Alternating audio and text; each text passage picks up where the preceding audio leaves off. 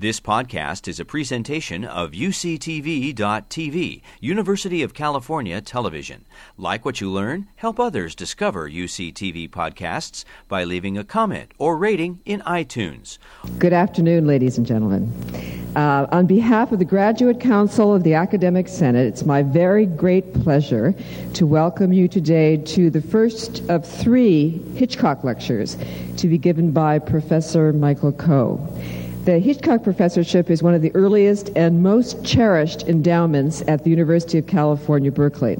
It was developed from a small bequest of property made in 1885 by Charles M. Hitchcock, a San Francisco physician with an extensive interest in education. The intention of his bequest was to establish a professorship at the University of California for the purpose of giving free lectures on scientific and practical subjects. The 19th century, of course, was a practical age. In 1930, Dr. Hitchcock's daughter, Lily Hitchcock Coit, yes, of Coit Tower fame, contributed additional funds to the memory of her father and mother. She was, during her lifetime, considered one of San Francisco's most colorful figures. An enthusiastic supporter of education, Mrs. Coit regularly mingled with the intellectual giants of her day in this area, such as Robert Louis Stevenson, Joaquin Miller, and Professor LeConte of the University of California.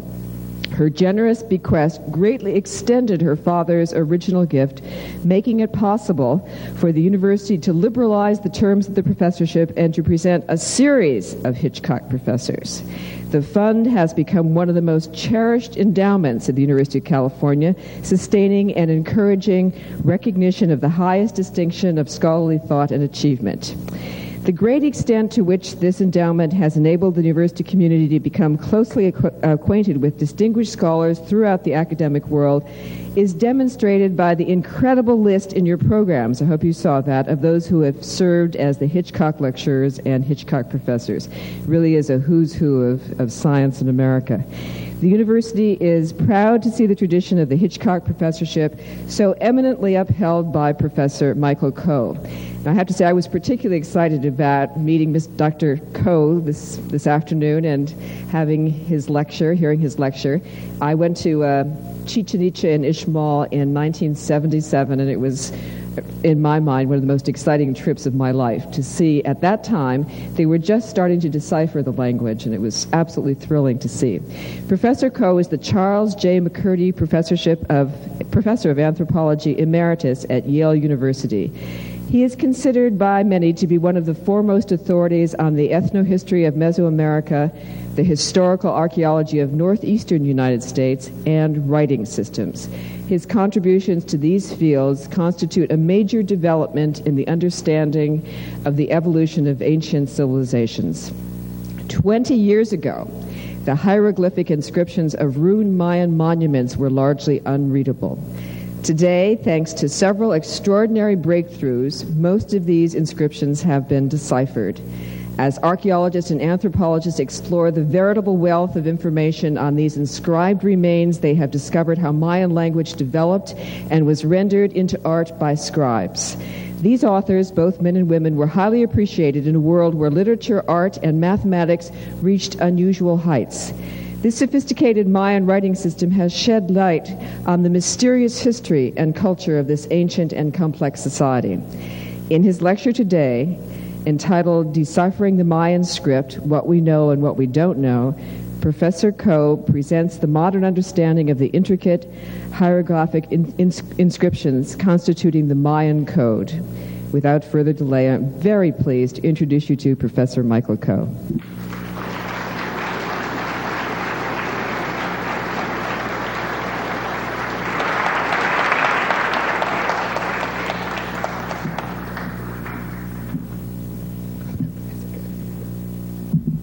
Thank you, Madame Dean.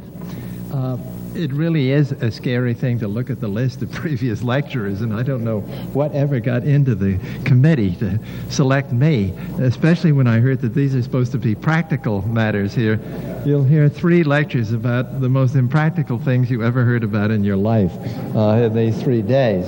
So I can't pretend you're going to learn anything that you will ever be able to use to do anything practical here. But as has been said, things have changed in science, and we don't demand practicality anymore, which is a good thing. The story I'm going to tell this afternoon is essentially one of scientific discovery, and one that is absolutely continuing. It's been said, and often said in the journals and by newspaper writers in journals and newspapers, that the code has been completely cracked. We can read everything, or we can read 85% of the Maya inscriptions, or we can read 92%. You'll find out this afternoon that that isn't exactly 100% true. There's a lot of things we don't know about the Maya script and about the Maya themselves, but we've got the means to find these things out. And the basic thing is that with the script largely deciphered, there are things about Maya mentality and about the way these people thought back in the centuries from about 300 to 900 A.D. that we would never have known otherwise. We have a chance to see a Native American people in ancient times through their own eyes and in their own words for the very first time. And I think that's exciting.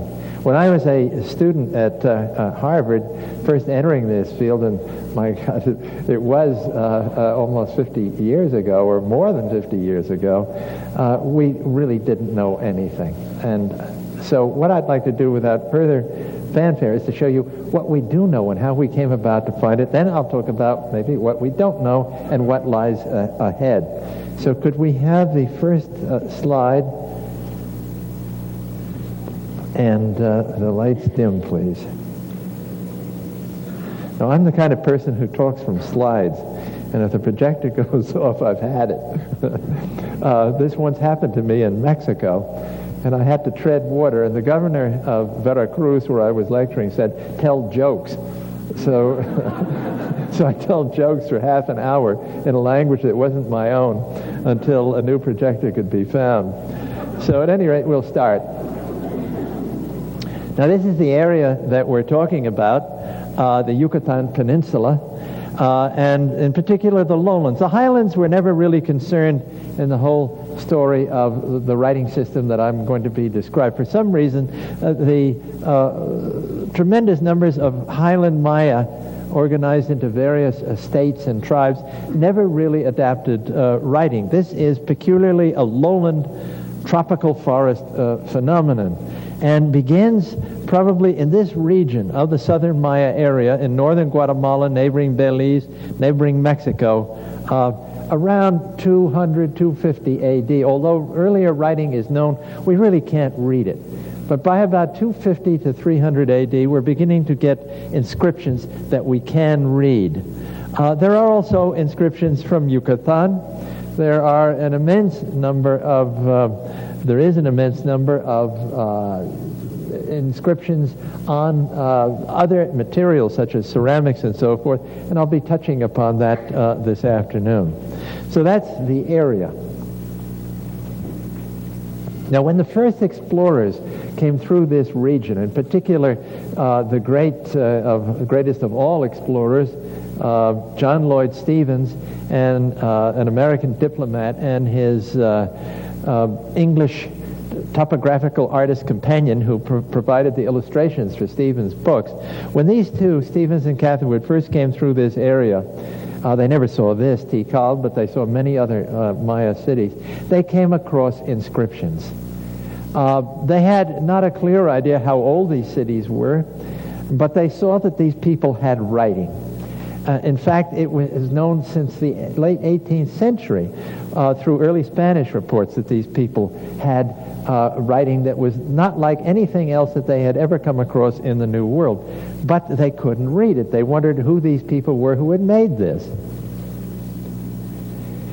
This writing system, and that last slide was, by the way, of Tikal from a helicopter, or one of the two largest of all and most powerful of all Maya cities in classic times. When they came across these inscriptions, they saw a very complicated writing system. This is a wooden lintel, a fragment, a section of a wooden lintel that is in one of the buildings at Tikal, or was at one point, with many, many hieroglyphs on it, vaguely resembling some of the hieroglyphic systems of the old world, like Egyptian. Obviously not a clear-cut alphabet, something that could be easily read, with a tremendous amount of variation in how those hieroglyphs were carved, and tremendous numbers of those hieroglyphs. And it really puzzled people. They did not know what to do with this. However, when the earliest publications began coming out with illustrations, some particularly astute minds got to work on this. One of the puzzling things about Maya writing, and why it has been so slow to decipher this, is the extraordinary latitude that the Maya artists and scribes had in putting these hieroglyphs down. There's probably no other hieroglyphic writing system in the world where such a freedom was granted to individual scribes. Certainly not in Egypt, perhaps even not in China with its great calligraphic tradition. These people had a tremendous number of variations that they could draw upon to write their texts down. And this has really thrown people off for many, many years. But as I said, the earliest scholars in this field in the mid-19th century, particularly in Europe and particularly in Germany, had some material to work on. They had a Maya book that had shown up in the 18th century first in Vienna, and then later on became incorporated in the Royal Library of Saxony in Dresden, where it is today. This is the Dresden Codex. This particular book here, and it was published, pages from it were published early on by the German scientist Alexander von Humboldt, early in the 19th century. So people could look at inscriptions, and they could look at pages from this book, and they concluded that they were dealing with one and the same system. That is, the writing that was on the stone monuments and on wooden lintels and so forth was done by the same people who made that particular book. Later on, other books were found. There's only 4 of them known today in the world, ancient Maya books, unfortunately. That's one of the problems that I'll come to at the end of the lecture.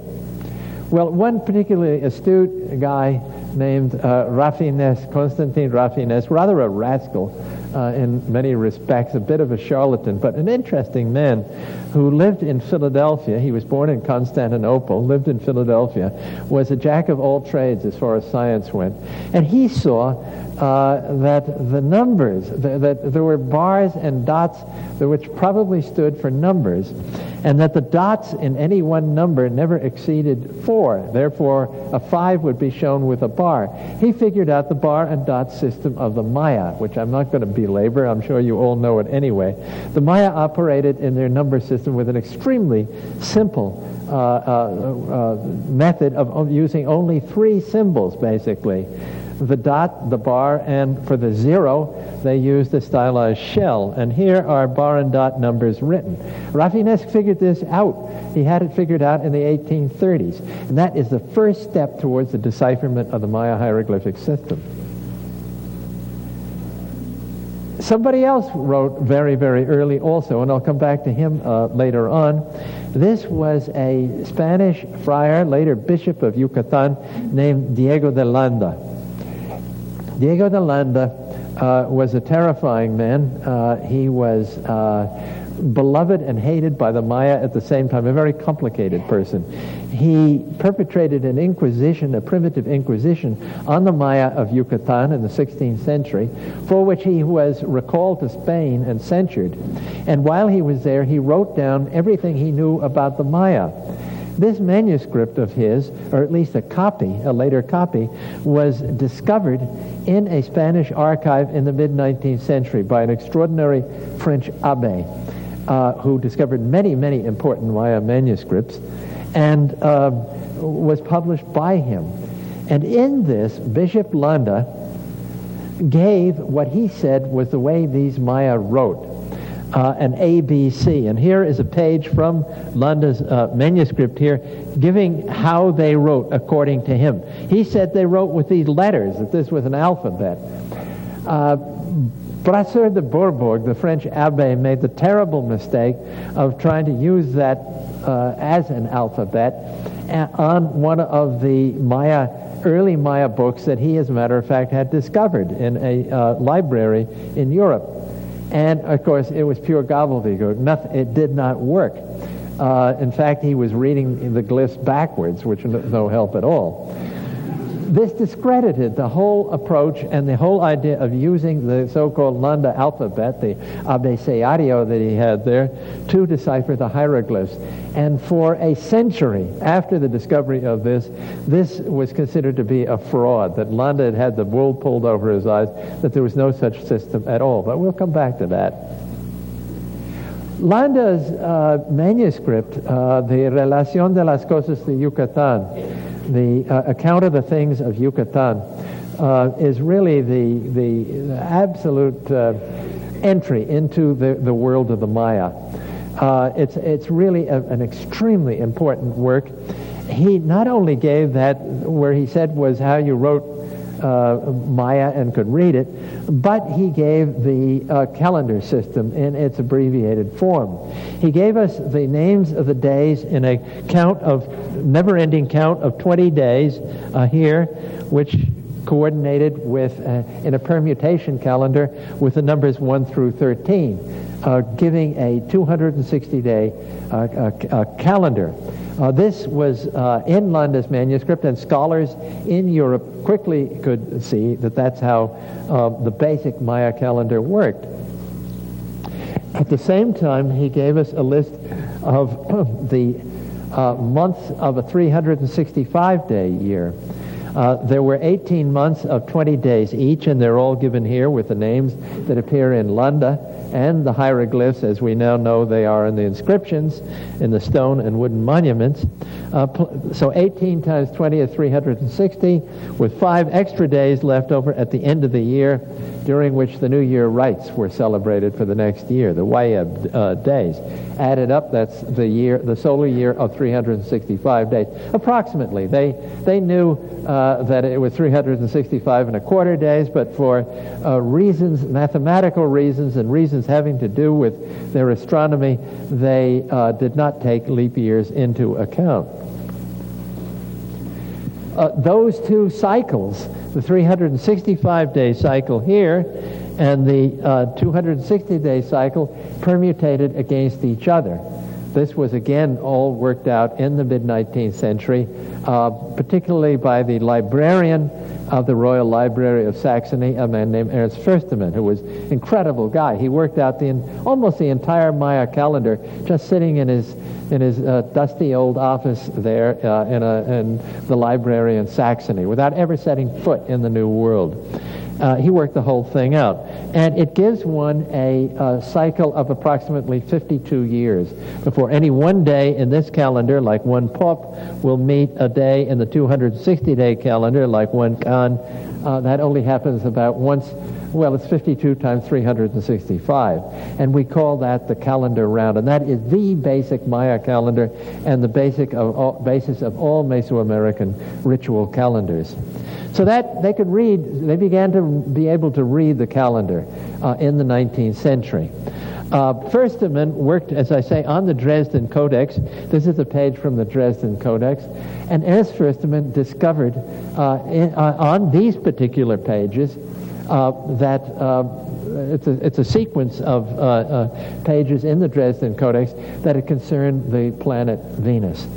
It was a 584-day calendar having to do with the heliacal risings of Venus, coordinated with the 365-day year and the 260-day calendar. Well, this was a fantastic discovery because for the first time we began to see astronomy in the Maya writing system. There's still many things we don't know about the non-calendrical glyphs here, names of gods and so forth, that we know approximately what they are, but the fine meanings of this have yet to be worked out. There's a lot of work still to be done on these codices. We've spent much, much more time on the stone monuments because it's far more glamorous. But at any rate, there's a lot of astronomy in the Dresden Codex, including an eclipse calendar, which by the end of the 19th and beginning of the 20th century had been worked out by astronomers. Extraordinary eclipse calendar. The late 19th century was a great time of exploration in the Maya area. This is when the first great expeditions were mounted by universities like Harvard and Penn, and particularly by a private individual, Alfred P. Maudsley, an Englishman who married a very rich Californian woman and therefore had a more or less continuous fund in his pocket to pay for anything. And he made a wonderful record of all the known monuments that he could find, the hieroglyphic inscriptions on them in beautiful drawings and photographs and casts that became the basis for all subsequent work on Maya hieroglyphic writing. Published in the Biologia Centrale Americana, one of the great scientific advances of the end of the 19th century and beginning of the 20th. Man just worked by himself with no great fame coming to him, and yet he was the most important figure of his day in Maya studies. So it wasn't long before they had worked out on the Maya monuments, on the carved stone monuments, a great deal of the calendrics. There's one other system that is added to the 52-year calendar round on the classic monuments. Now, when I say classic, I mean essentially the period between AD 250 and AD 900, by which time classic Maya civilization was pretty much in disarray, and they were no longer erecting dated stone monuments.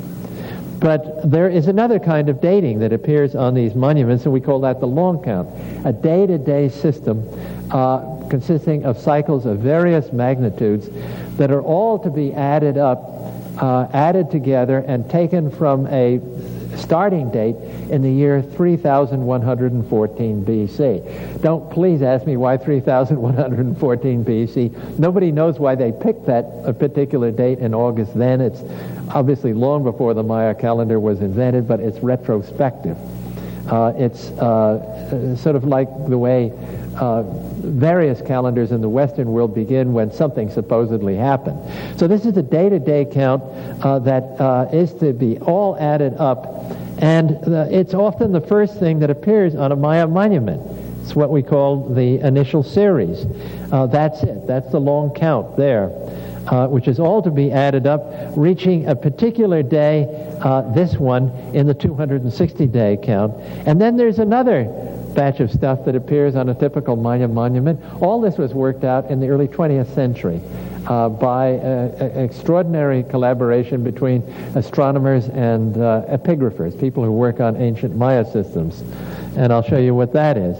That supplementary series is essentially worrying about the moon. They were worried about eclipses. And they grouped the moons into groups of 6. And all of these are lunar glyphs which tell you exactly the age of the moon since the last new moon, when you basically can't see any light on the moon, until that particular day.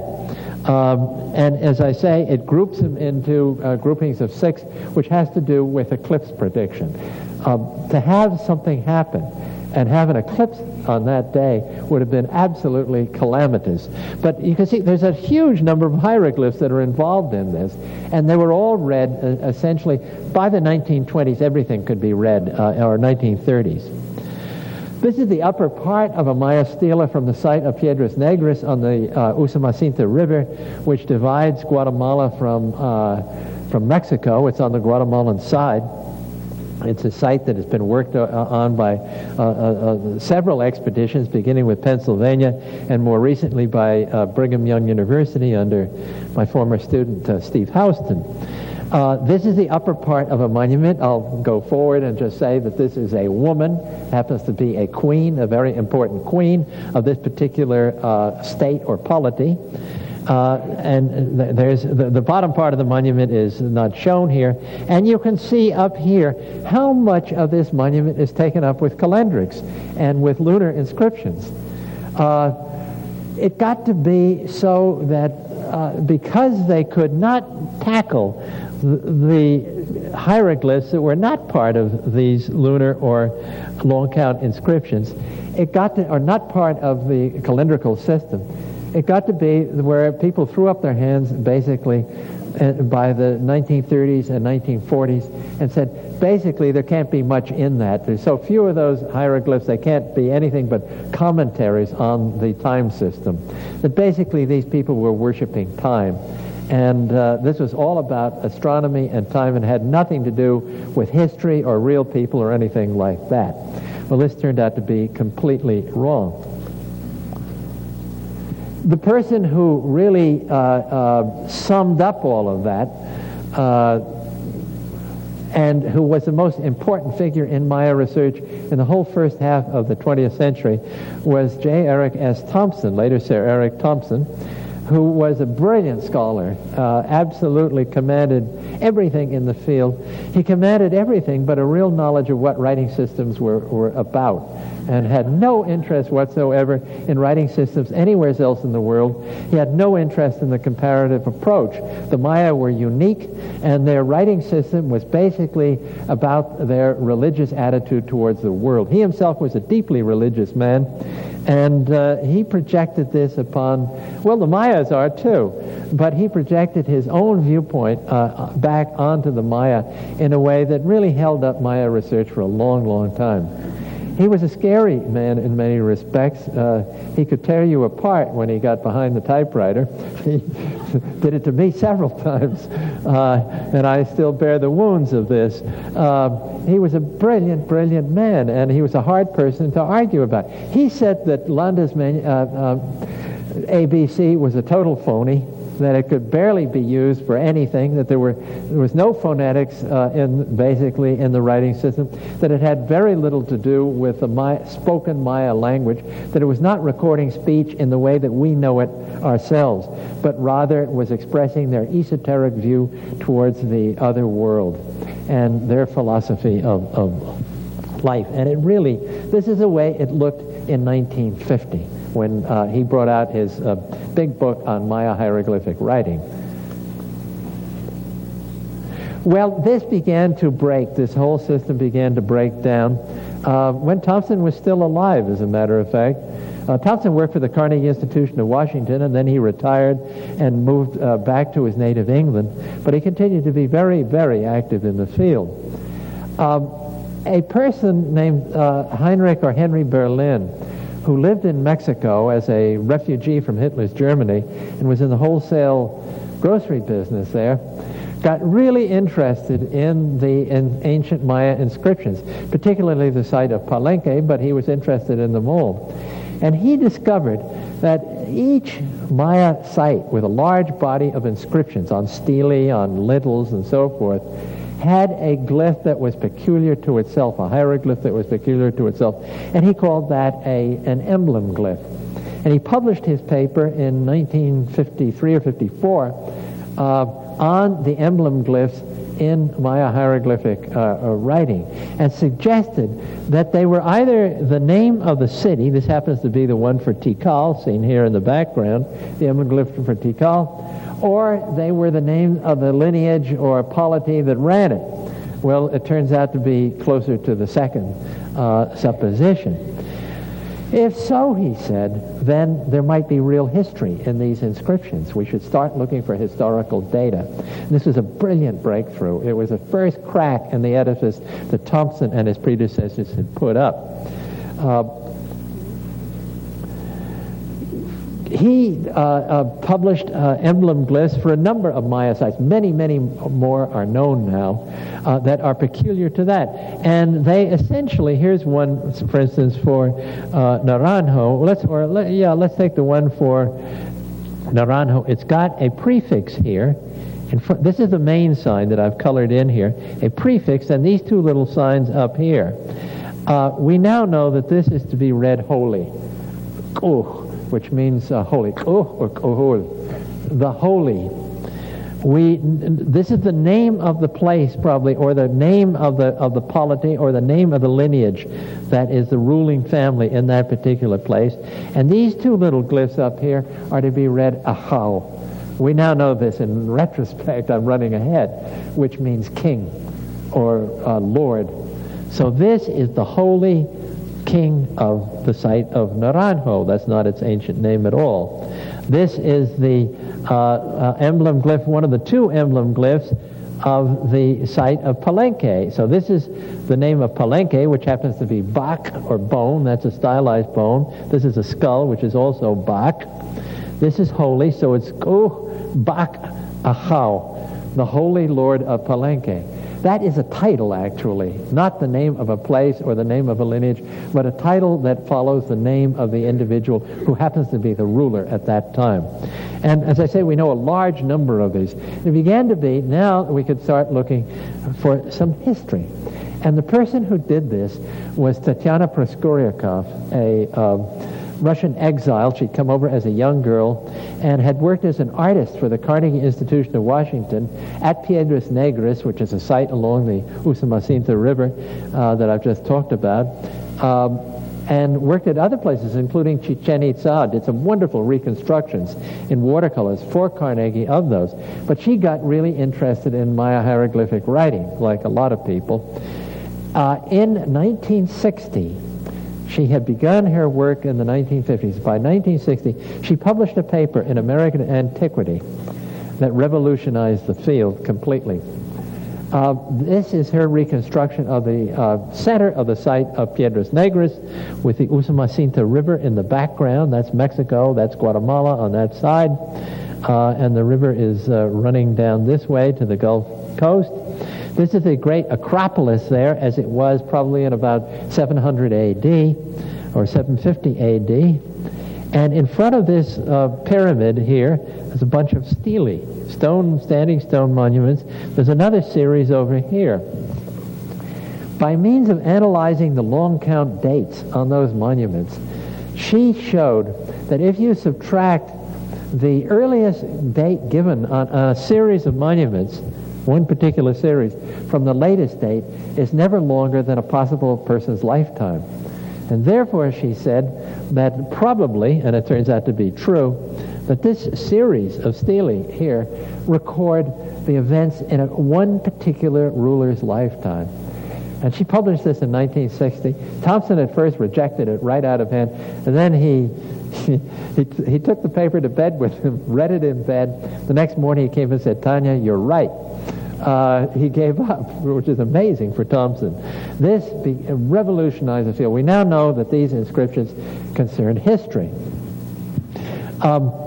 She discovered two extremely important verbal glyphs. Luckily, in Maya inscriptions, the verbs immediately follow the date. You have first the date, then you have the verb, then you have the object, then you have the subject. And this is the way Maya writing works and the way Maya languages work. This is the one that she found, the verb that she found went with to be born. This is when the person was born. This went with the earliest date, and this is siyach. Siyach, it means he is born. It's a passive expression. We now can read this with all of its grammar. This particular expression here is when he was inaugurated into the office, X number of years after he was born. So we are getting real history. She then turned her attention, after her 1960 paper, to the site of Yaxchilan on the Mexican side of the river, upstream from Piedras Negras on the Usumacinta River. And these buildings at Yaxchilan have lintels, stone lintels above the doorways. Some of these were taken by Moseley to the British Museum, very beautiful ones. And she found the dynastic records of Yaxchilan on these lintels. For the first time anybody had really worked on complete dynastic records other than Piedras Negras. And she found the records of two extremely important individuals there in the late Classic, in the 8th century. This guy here, whose name is up here as Bird Jaguar, he's the perpetrator of this, which is a capture going on of two individuals. He has a stooge here, perhaps a provincial governor or a military leader whose title is Sachal. We know that these people, that's what they did. And it says that on 7 Imish 14 Sec, in the 52-year calendar round, Chukach, he is captured. A guy called Jeweled Skull, who's labeled here on this particular captive here. And then it says here, we now can read this phonetically, Ubak, it is his captive, the captive of, U is possessive, his captive, and this is the subject, Bird Jaguar. He is the captor, and he is the Holy Lord. He is the Holy King of Yaxchilan. That's the Yaxchilan emblem glyph. This refers to the capture by his Sahal of this particular individual here, whose name appears right up in here. So this stuff is history now. She never was interested in phonetic writing. She was interested in it, but she never published on it. And she stayed clear of it. It was simply, she said, this is what the subject matter, this is what it means, but she doesn't say at any time, how do you pronounce it? Here is the father of Bird Jaguar, who she identified, performing a ritual of bloodletting. This woman, his wife, is pulling, the queen is pulling a thorn-studded rope through her, a hole in her tongue, and his name appears up here in this inscription up here, and this all has to do with this particular ritual on this Yaxchilan lintel. That lintel, by the way, we now can read the whole thing. Well, how do you pronounce it? What language is all this stuff in? This is where another great scholar comes into the picture. And this happened, of all places, in the Soviet Union, the last place you would expect to find this. In 1953, a young scholar, Soviet scholar named Yuri Knorozov, who had been in the Second World War and had been on the last final battle for Berlin and had survived. Yuri Knorozov was a student of Egyptian, of various hieroglyphic systems. He decided on looking at Landa that Landa held the key to the writing system, that nobody had really looked at it with the right eyes and asked the right question of Landa's alphabet. And what he found was, in brief here, because I don't have time to go into this, it was the great discovery, along with Tanya Praskoryakov's study of Piedras Negras. He found that this was a syllabary, that each one of these signs generally stood for a vowel, for a consonant followed by a vowel, like o or lu or something of this sort, or le, rather than being a simple alphabetic letter, a consonant or a vowel, except for the vowels themselves, the pure vowels, which had their own signs. Using the values given by Landa, which were clearly the way Landa would have pronounced those Spanish letters in the Spanish of his time, he was able, by going to the codices and using the method of substitution very, very cleverly, to find out that those signs that Landa had given were used to write phonetically in the Dresden Codex above various gods' names. For instance, this is a macaw, which is mo in all Maya languages, and by means of clever substitutions, he found the sign for mo, and then this given by Landa twice, o, which is a glottalized o, mo, which means macaw. He saw that this was a reduplicated Landa's ko, which is ko, which is quetzal bird in all Maya languages, is kok. He came up with a principle of synharmony, that basically when they wrote a word that was consonant, vowel, consonant, like kok, they would use two symbols, in this case reduplicated ku, and the second vowel that was not pronounced would have to match the first vowel. He called that synharmony. So this would be written ku-ku, but actually pronounced kook. And I'm not going to go into all of those, but it was really an amazing breakthrough. But it was rejected by Thompson out of hand right away, and all of Thompson's minions and many followers in the United States and elsewhere and in Germany, except by a lucky few. And I was a graduate student at Harvard at that point, and like all graduate students, I kicked my elders in the shins as much as I could, and I decided that Knorozov was right. And a few others did the same thing at the time, but we were lone voices in the wilderness. It turns out Knorozov is right. There is a large Maya syllabary. We're still working on that. We can make a grid here with the consonants on the left and the vowels up on the top. We can make a grid system like this. There are still parts of the grid that need to be filled in, but essentially all of the signs that Landa gave and many more are phonetic, and they are being used as a syllabary. There's a lot of work still to be done on that. It's very tough work. This is how Knorozov proposed the system work. He proposed it as a logosyllabic system. You could take a sign like this, which is a picture of a jaguar's head, and say that is Balam, which is jaguar in all Maya languages. The problem is that there are other spotted cats besides the jaguar. There's ocelots and margays, for instance, down in the area. Did they mean that, or did they mean the Balam? So the Maya scribe would take one of these syllable signs, phonetic syllable signs, and add it to the front of that as a phonetic complement to show that this is a jaguar, this is a spotted cat that has the sound ba in front of it. In other words, Balam. Or he could say it has the sound M at the end of it, or Ma, using the synharmonic principle. So we put Landa's Ma sign back to, this is Balam Ma, but the A wouldn't be pronounced.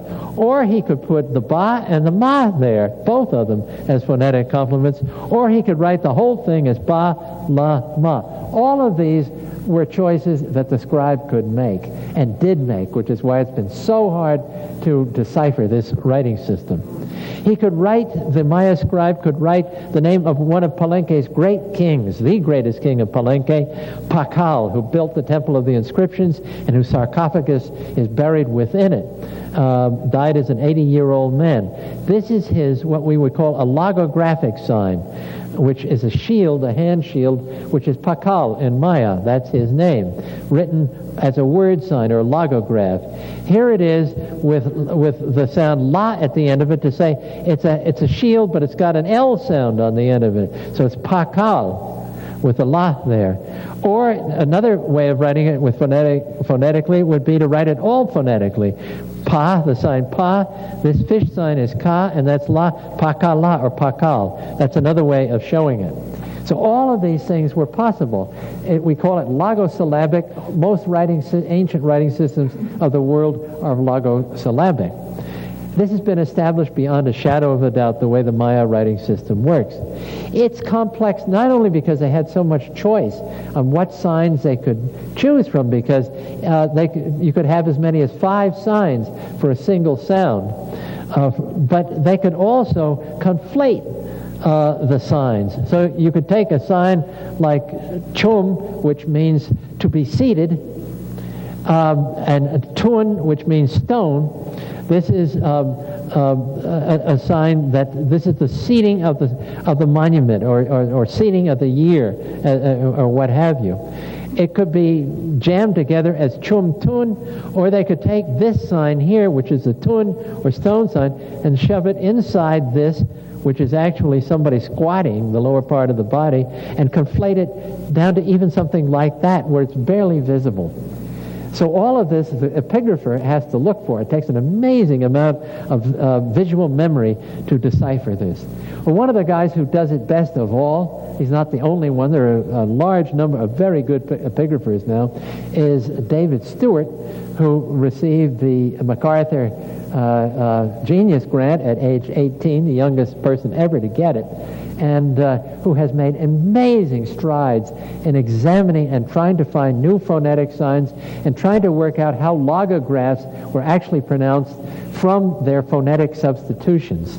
And it's been a tremendous thing. He's now at Harvard. One of the things he discovered were the signs for artists. These were one of the only people in the New World who actually signed their works of art. Other peoples had writing systems in Mesoamerica, but only among the classic Maya do you find signatures. And there are scribal, these are always prefixed by scribal titles. This sign is just two ways of writing the same thing. Ach, which means he of the writing. This is another way of writing it. Ach tzibah, also he of the writing, which means scribe. Whenever you see that, that will be usually followed by the name of that particular scribe. If it's a carved monument rather than a painted one, you will find Yushul, the carving of, and then the name of the particular carver. This one down here he identified as being two ways of writing the sign Itzat. Itzat means the knowledgeable one, the sabio, the wise man, often given to scribes because they were the wise people. One of the things that's become quite clear in recent years, that is in the last several decades, has been that most Maya writing is not on the monuments, but on Maya vessels from Maya tombs, classic Maya tombs. This is actually a cylindrical vessel that has been rolled out photographically, and it's got a long inscription on the top. I messed around with these things back in the early 1970s and discovered that there's a standard inscription on the top here, which then stops, and then you have the personal name of the person who dedicated or who was the patron or patroness of that particular artist who inscribed it. This is the word utzib, his writing, or the writing of. This actually describes the shape of the vessel, we now know, which is a cylindrical vessel, and I'll talk about that in my chocolate lecture, because this is a chocolate pot. That happens to be the hieroglyph for chocolate. But these turn out to be immensely important, and there's where you often find the names of scribes on these vessels. They're very proud of this. Working on classic Maya pottery has opened up an entire new world of Maya religious thought, including the gods of the scribes. The scribes were the priests of this ancient civilization. They were the ones in whom all knowledge was. They were the masters of ceremony. They were the keepers of the royal books. They were the all in all to the king and his court. This is one of the gods of the scribes, who's a monkey man scribe, pointing to something in a Maya codex or book that has been bound in jaguar skin. This is an old patron god of the scribes, a detail from a Maya ceramic vessel, who is instructing in bar and dot numeration a pupil over here in how to read the mathematical details in a book that's down here, which is a folding screen book with jaguar skin covers. We know a lot about the gods of the scribes now. The monuments, David Stewart showed us how to find the names of the people who carved the monuments, often many sculptors on the same monument, a whole committee, in fact. This is Yushul, the carving of, and this is the name of the particular person who is actually owned by, he is the sculptor of, the artist of, he's owned by the king of Yaxchilan, by the holy Yaxchilan Lord. It happens to be a monument at Bonampak, which is a lesser site actually within the polity of Yaxchilan. If you look at a monument like this, which is a very large classic Maya panel of the 8th century, you will find here the name of the sculptor who actually carved this beautiful monument. There is Yushul, his carving, the carving of, and then 3 hieroglyphs down here which can be read, which give the name of that particular person. So now we can identify individual hands even on these monuments. These scribes, we now know from David Stewart's study, were very high-ranking people. This is an inscription, a painted inscription off a beautiful classic Maya vase from the city of Naranjo. And here is the name of the artist. It says Utsib, his writing. Here is the name of that particular artist who came from a place, who called himself Masham, he of Masham, which is another name for Naranjo, like the guy from Brooklyn or the Bronx. He's telling you where he's from.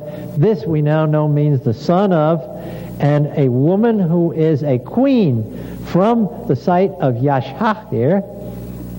That's the emblem glyph of Yashha. These are female prefixes identified by Proskoryakov as identifying women. This is a queen who came from Yashha, and he is the son of the king of Naranjo. That's his name, and there's the Naranjo emblem glyph. This man is a prince, and he was an extremely important Maya ceramic artist in the royal court. So the artists, we now know from the glyphs, were very, very high-ranking people.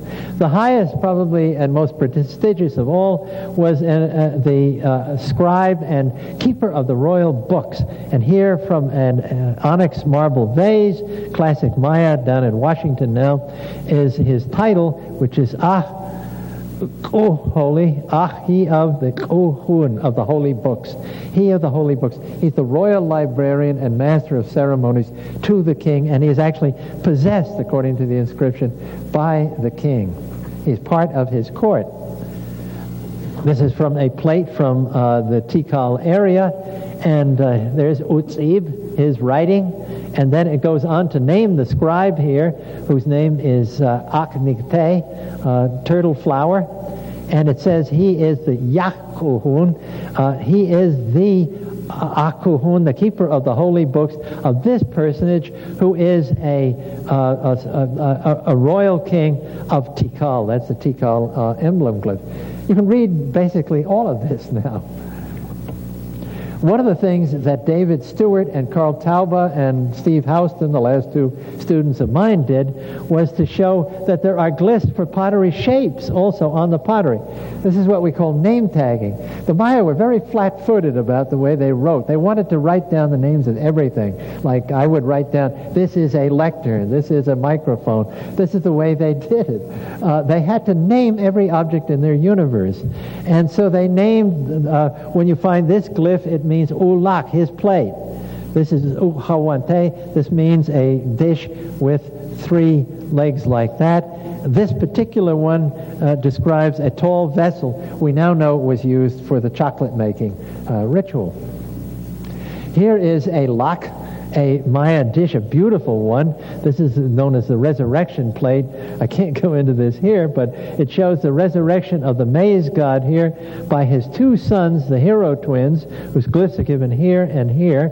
This is the maize god's glyph from the split surface of the earth, and they are watering him. He's a corn plant coming up, and it says up here, this is part of the standard inscription, and then dedicating it, and it says here is Ulak, his plate, or hers, and then it gives the name of the individual who commissioned this particular plate. I'll come to this in the next lecture. This is a humdinger. This is a screw-top jar, ceramic, from the 5th century A.D. in a site called Rio Azul in northeastern Guatemala, where David Stewart found here the name of the contents of that particular thing, and I'll talk about that next time. It's chocolate. This is the Maya hieroglyph for chocolate. So name tagging, we call this, where you put the names of things and then give the owner, is very, very common. Everything was name tagged. Even Maya stele, big stone monuments, were name tagged. This is a name tag on an obsidian ear spool from a site in Belize, and it says Utup Utupa, pronounced Utup. Utup means his ear spool. Tup is ear spool, and this gives the name of the king, the ruler of that particular site in Belize, and it says, okay, that's his ear spool, and don't anybody be fooled to think otherwise. This is from a bone found in a royal tomb, a great royal tomb at Tikal, and this is the name of the ruler who we now know is Hassau Chankawil, and he is the holy king of Tikal. And what does it say? It says Ubak here, his bone. It tells you, okay, what else is it but his bone? But they wanted to know, and they wanted you to know. There's a lot of Maya hieroglyphic writing that has to do, on the monuments, that has to do with the warlike Maya. The Maya were not peaceful by a long, long shot, and there are many, many military monuments that concern military things. The whole groups of epigraphers have been working on this, and we now know that this particular kind of thing with a star on top, that, believe it or not, is a star, the way they wrote star, over something else, like over the sign for Earth, or over this sort of shell-like thing, or over the emblem glyph for another city. It means that general war is being declared. It's a verb, which means the declaration, basically declaration of war. Here, Sebal is having war declared against it. The site of Sebal, that's the Sebal emblem glyph. And here are two monuments from the Tetesh Batun region of Guatemala, late classic Mayan monuments of the 8th century, showing the same guy, a horrible-looking Maya, all done up in his war costume, horrifying war costume, holding a spear. And this starts out on top with a date, which in the 52-year calendar round, which goes and says, general war is declared against Sebal by this particular place, and then 3 days later they have captured the ruler of Sebal, which is a huge site on the Pasion River, tremendous city. They've captured this guy, and 3 days later it says his writing is chopped. In other words, he hasn't got anything else to say, basically because his head has been chopped off. But the way they put it is his writing has been chopped, and then it goes on to tell you who did it. It's this guy here. And we can read all of that monument now. There's no surprises there whatsoever. From this and from other political monuments having to do with royal marriages and diplomatic missions, visits, attendance at crowning or inauguration rites by the king of one city at the for the new ruler of another city, a political geography can be put together of late classic Maya lowlands. And this has been done by Nikolai Gruber in Germany, Simon Martin in England, really in an extraordinary way. Here are the emblem glyphs, the basic emblems for the big players here in the lowland Maya area in the 8th century. In fact, beginning even earlier with Tikal here, Calakmul, its bitter enemy up here to the north, a site that is even bigger than Calakmul. Palenque is over in here, Piedras Negras, Yaxchilan, etc. And from the inscriptions, this kind of diagram can be put together in which these sort of blue lines represent diplomacy, royal marriages, visits, viewing of inaugurations and so forth. In general, trying to make allies. Calakmul is trying to make allies all over the place. On the other hand, and it is fighting two bitter enemies, Palenque here and Tikal, which have a lot to share with each other. Tremendous, ancient enmity with Tikal. These people are hereditary enemies, and sometimes one city will be dominant, sometimes another, and then finally Tikal beat the stuffing out of Calakmul and captured its king, and that is recorded at Tikal. The most amazing political monument of all, though, is this, which was early seen by John Lloyd Stephens and Catherwood, and drawn by Catherwood, and appears in John Lloyd Stephens' wonderful book, Incidents of Travel in Central America, Chiapas, and Yucatan. If you haven't read that, you got to read it. It's the best account, I still think, of the Maya area, and I've written a few myself. This guy, Stephens, was wonderful. He's the patron saint of all Maya studies. Stephens saw this monument and saw that it had these guys sitting around on the side of it and a very interesting inscription on the top. There are 16 rulers on this so-called altar Q, at the site of Copan. It's the most important monument from Copan, which is in the southeastern part of the Maya area. It used to be thought that these were astronomers who were all debating about the length of the tropical year and trying to get it hooked up to the length of a lunation, which they did, as a matter of fact, at Copan.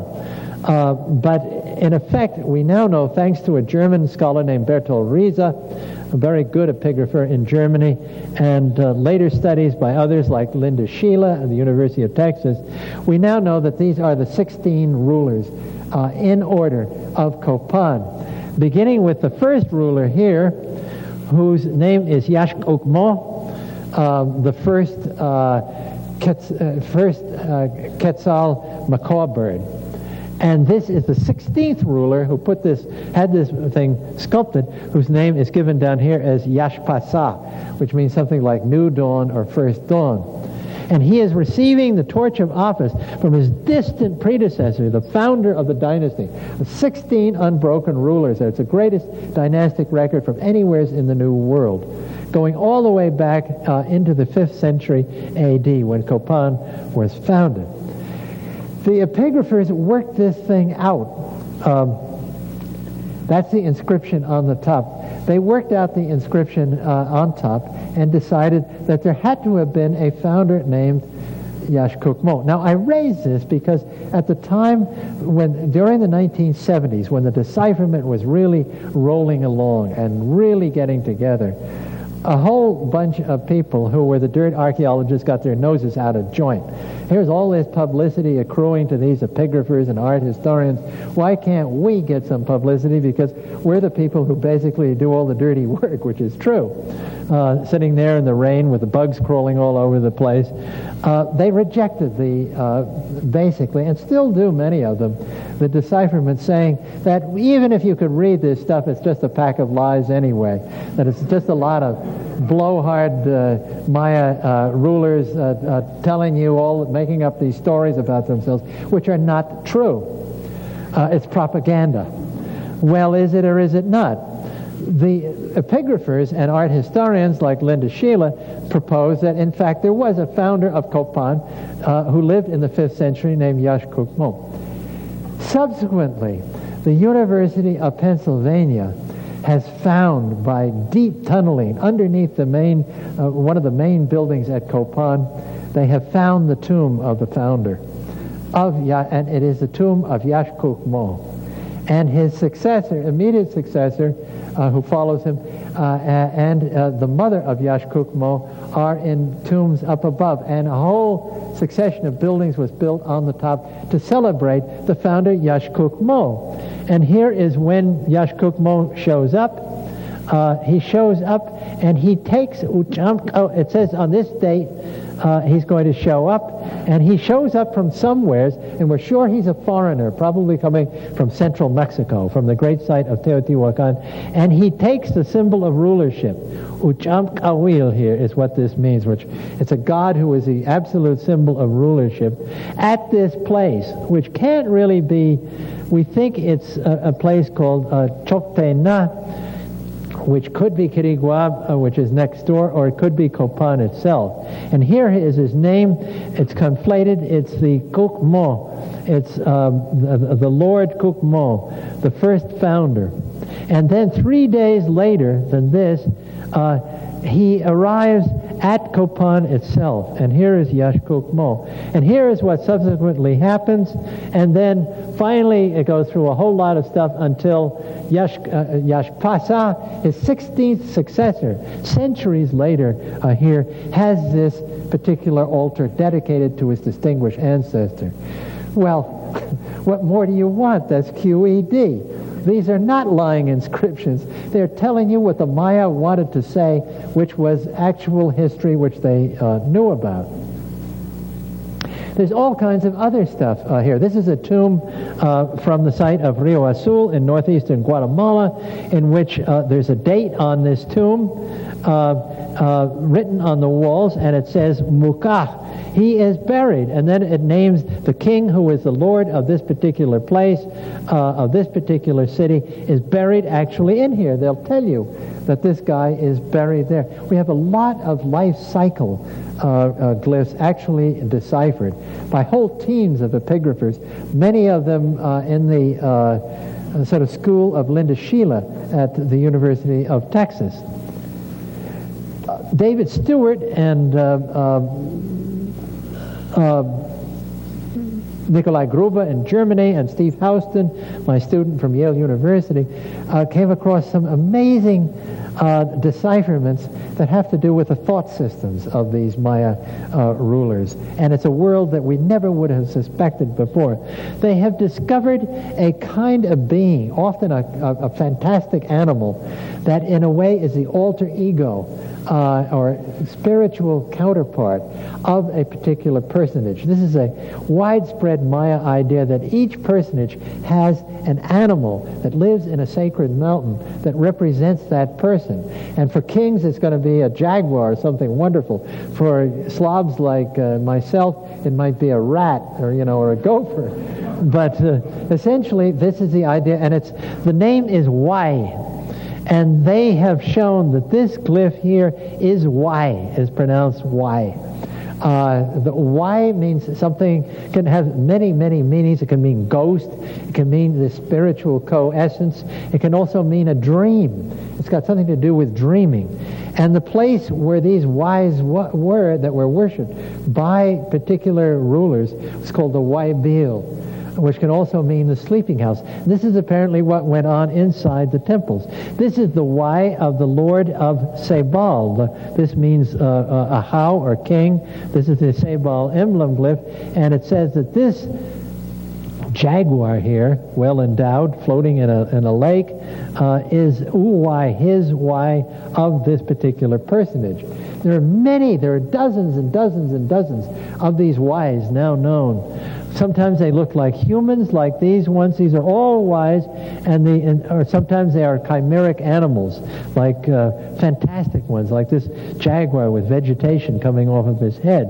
And each one of these inscriptions identifies him as a particular Y of an individual or even of the king of a whole city. This happens to be the Y of the holy king of Calakmul, that great city to the north.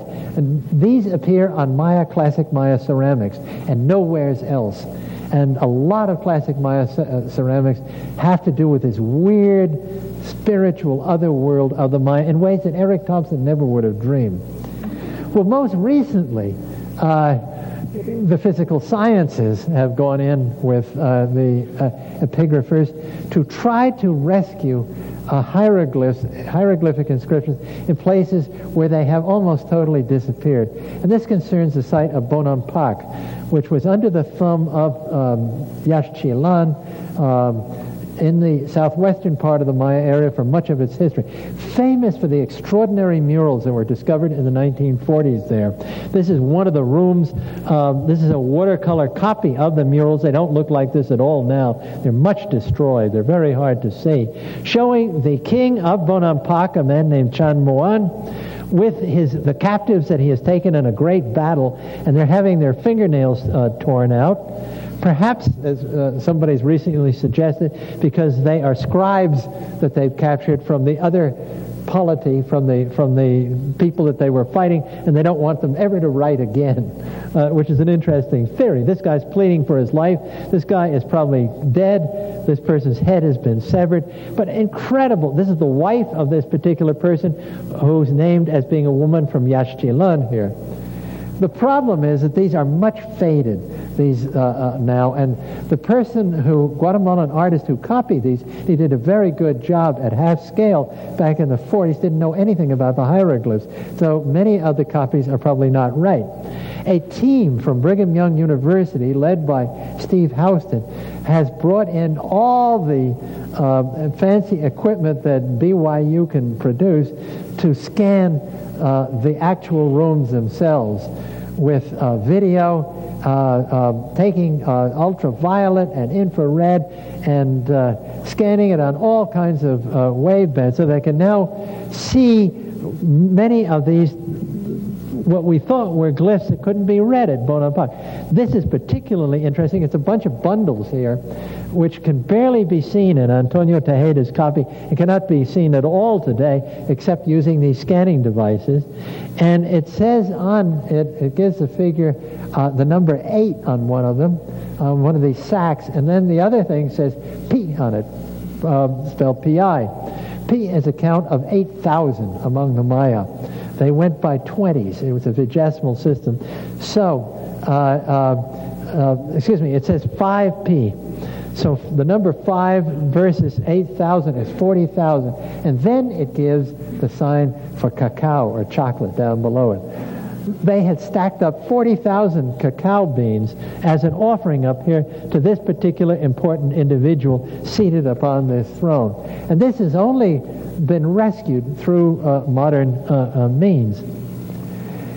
Many of the older readings that were given back in the 70s and whatnot, in the enthusiasm of all the epigraphists and art historians who got together for the first time, using Knorozov's approach and Proskourakos, many of these readings are probably, they've got to be revised. And one of them has to do with place names.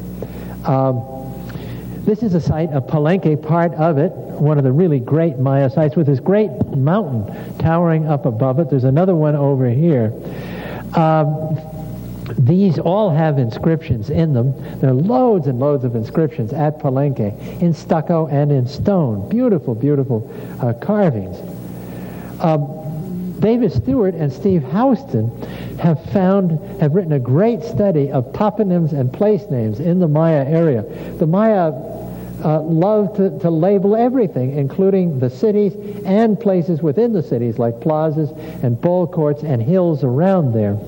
And here they have found that, in fact, there is, this used to be read previously as te, because it looks like a tree sort of bent over vegetation. It has led to some bad interpretations.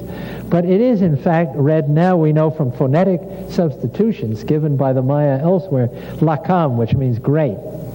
So kuk, which is Quetzal bird, it is a Quetzal bird, kuk lakam. The Quetzal great Huitzi, or Huitz. Huitz is mountain. This is written phonetically, Huitzi. This is a Kuk Lakam Huitz, the great Quetzal mountain, which I believe could well be that hill that we saw just in the previous thing up above here. This could well be Kuk Lakam Huitz here. They're naming something that happened there. They're talking about it. And they said it happens at the polity, at the place called Lakam. This is Lakam again. This is Ha, believe it or not. It's somewhat worn. The Great Waters. And that is the ancient name for one of the ancient names of the place, Palenque. The whole polity is called Bone, covering a wide, wide area of 100 square miles, perhaps even. But Lakam Ha is the name of the site of Palenque because it's got water running all through it. It's just full of water and waterfalls and so forth. So it's the Great Water or the Great Waters. And this has been a tremendous breakthrough recently. So I'm going to end on this whole thing, believe it or not, on the latest wrinkles. The latest wrinkle is that now, unfortunately, we have to know the grammar. I'm not going to tell it to you now. I got started on a book which, I'm not going to call it this, but it is basically Glyphs for Dummies. Why not? I mean, these things exist for Egyptology. If you go to Egypt, you can get some wonderful paperback books on how to read ordinary Egyptian inscriptions. Why not the Maya? I thought this will take me about a couple of months and I'll be done. I've been working on it for 2 years. I'm still not through. Mainly because you have to know the grammar now. It's just like a Latin inscription. You cannot read a Latin inscription in the Forum without knowing Latin grammar. And you cannot really read a Maya inscription without knowing Maya grammar. So what's the language of the Maya writing system? There are about 30 different Mayan languages, all related to each other. However, we know now for a fact that the language in the classic Maya inscriptions is an ancestral form of a language spoken by about 50,000 people today on the border between Guatemala and Honduras, called Chorti. Not far from Copan. If you go to Copan, you go right through Chorti country and see Chorti villages. It's the ancestral form of Chorti. It was the literary language of the Maya for centuries, all through the classic.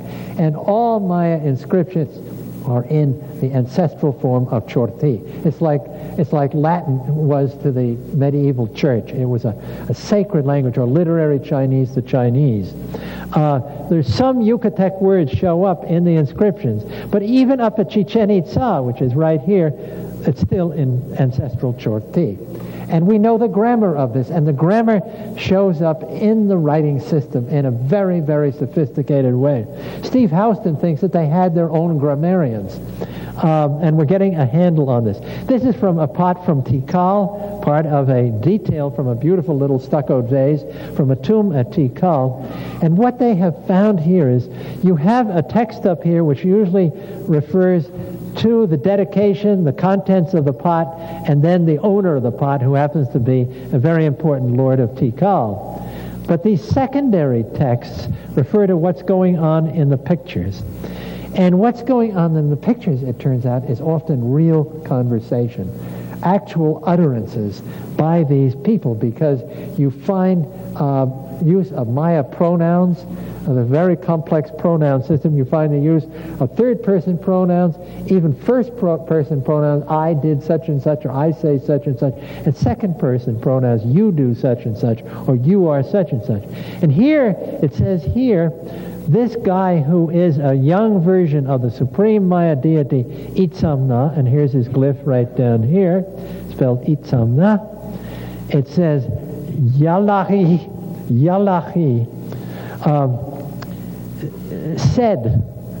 he said, this is Tsunun. Tsunun is the hummingbird, and here's the hummingbird god sitting here. So said the hummingbird to Itzamna, Ti Itzamna. Ti means to, Itzamna. Said the hummingbird to Itzamna, and here's what he said up here. And don't ask me this, I haven't worked on this enough now. But this is speech that you get in these. It's just like the comic books. You get things coming out of people's mouths. Here's a really beautiful Maya vase known as the bunny pot, because there's a funny rabbit standing here on this glyph for a mountain. And he's taken all the finery off a very important god we know of only as God El, taken his headdress and everything from him. And over here it says, this same god, now stripped of all of his headgear, because the rabbit has taken all this stuff away from him, it says, over here there's an inscription which describes what's been taken. He has taken, Uchamach, in book, my costume, in patan, my tribute, the things that have been given to me in tribute. That thing here is the first person singular. So now we know that there's actual conversation that is recorded in this. Here's a wonderful Maya pot that I only thought about the other day, unrolled by an artist of mine, late classic Maya, in which an old god here, who's partly Itzamna, partly Pawatun, he's talking. And all of these people have speech coming out here, and what he's saying something here, Yalachi said, Pawatun Itzamna, which is said, he said it, Itzamna, Pawatun Itzamna, this man here, and he's talking to this little kid here who's got two birds in his hand, and here is what he's telling this guy here. And these people are all talking. This is the next wave. We've got to analyze all these Maya vessels because we've got to find out what they're saying. Even on Maya monuments, there's speech of this sort. This famous lintel, or so-called, it's really a panel 3 from Piedras Negras, shows, much destroyed, shows a ruler on a throne with all sorts of underlings, some of whom are visitors from other Maya cities, and others standing here. There's an Akuhun off to this side, who's a kind of master of ceremonies, and the librarian. And up in here, barely visible and often not copied by people who do these hieroglyphs, is a long text, is what he is saying, full of second person singular pronouns, in which he is talking to these people here. You do this, you do that, you do that. This is still to be analyzed. I've just recognized the presence of second person speech here. Here it is here. Long, extremely important inscription, barely visible. There's lots of things we don't know then. We've got to get into actual Maya speech. We don't know the names of a lot of the Maya gods because they're given only logographically.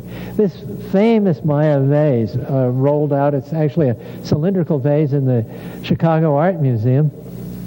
There's this dedicatory thing up here, which tells you that it once contained chocolate right here, and there's the owner up there. It was probably painted by our friend Masham, the guy from Masham at Naranjo, and it describes something that takes place at the beginning of creation in darkness, when all these gods are lined up. Here's the creation date right here, and all these gods are named as holy ones in this text, but we cannot match these guys up to the gods, and particularly we can't match this guy.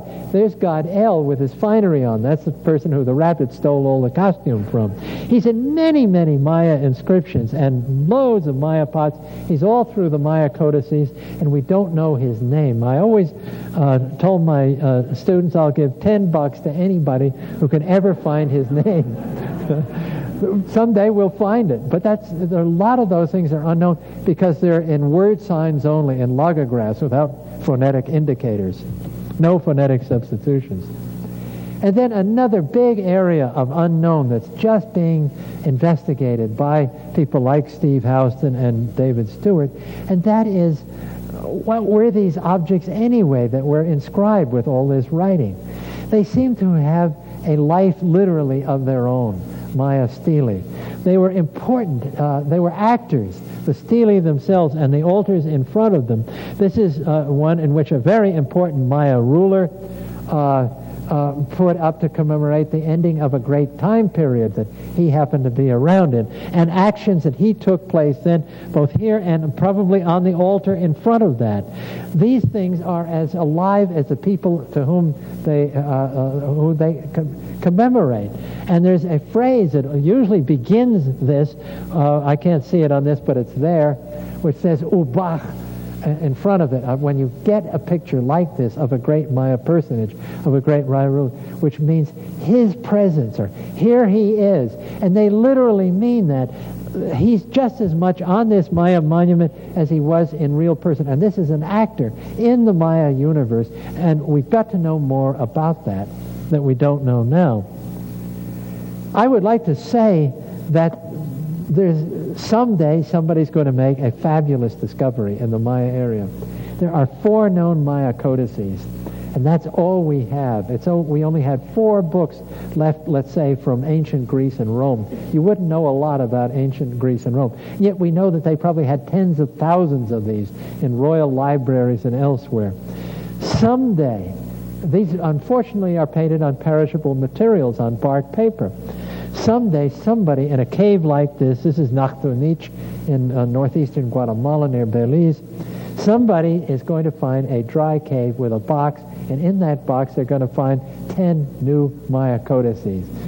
I don't know if I'm going to live long enough for this, but it's going to change everything we know about the Maya. We'll find their literature there. We'll find things that they knew about that we can only dream about at this point. We have such little information, except what has been preserved from the climate and everything else, and from destruction by the Maya themselves and by the Spaniards.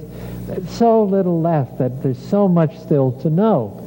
That site of Natunich, that cave, we know that scribes came into there over and over again through the centuries and put their inscriptions up to say they came there from various Maya cities, from Calakmul, for instance, to make fire ceremonies and to dedicate. And they worshipped in these caves as pilgrims because they're the entrances to the underworld, to the other world.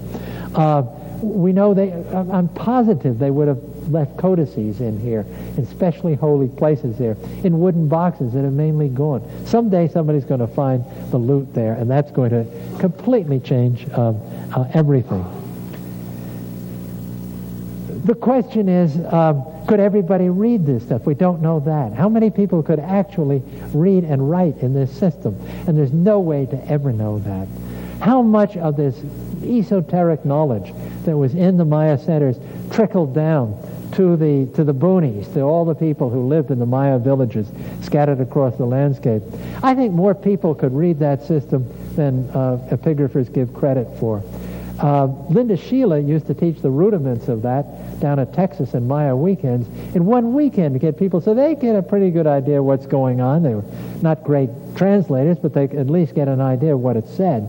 And I think that the average Maya peasant, pretty sharp character, could probably do the same thing. Writing systems like this are much easier to read than to write. Anybody who's ever tried to deal with Chinese newspapers knows that.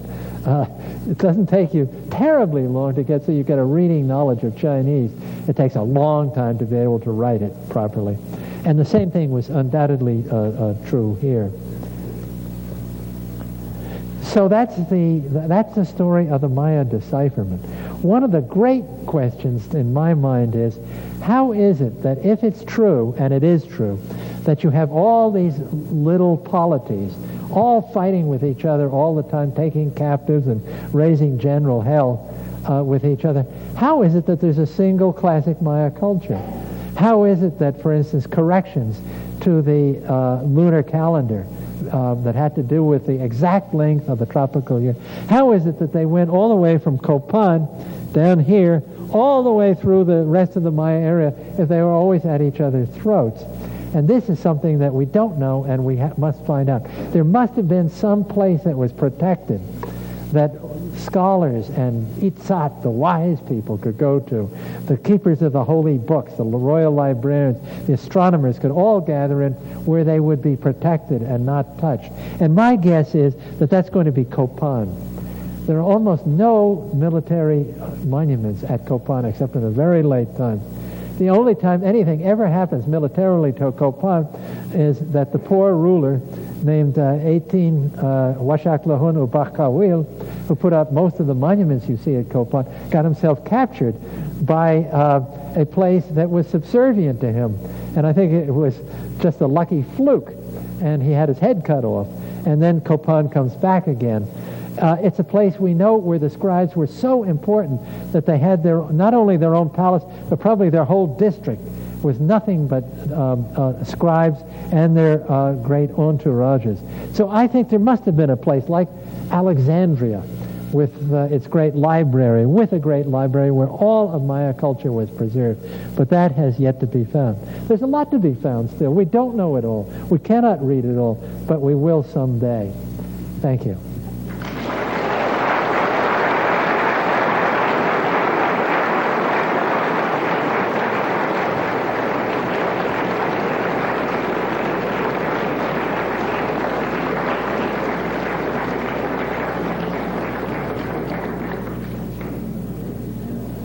I'd be willing to entertain some questions.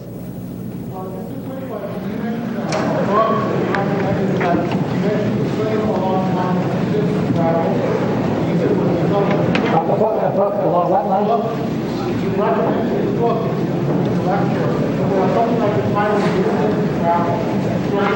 John Lloyd Stevens, Incidents of Travel in Central America, Chiapas and Yucatan. It's about 1840 or so he put it out, but it's been reprinted many, many times. You can get it in all kinds of reprinted editions. And even the original one was put out in such quantity that you can find an original copy for not too much money. There's Catholic wonderful engravings in it. And then they went back to Yucatan later another trip, and he wrote Incidents of Travel in Yucatan, and they're wonderful books. I think he was the best travel writer ever. A wonderful man. Yes. To what extent are living Mayans today able to help you in your research? That's an excellent question. To what extent do the living Maya today, do they help the research and do they participate in it? I wish they could participate more.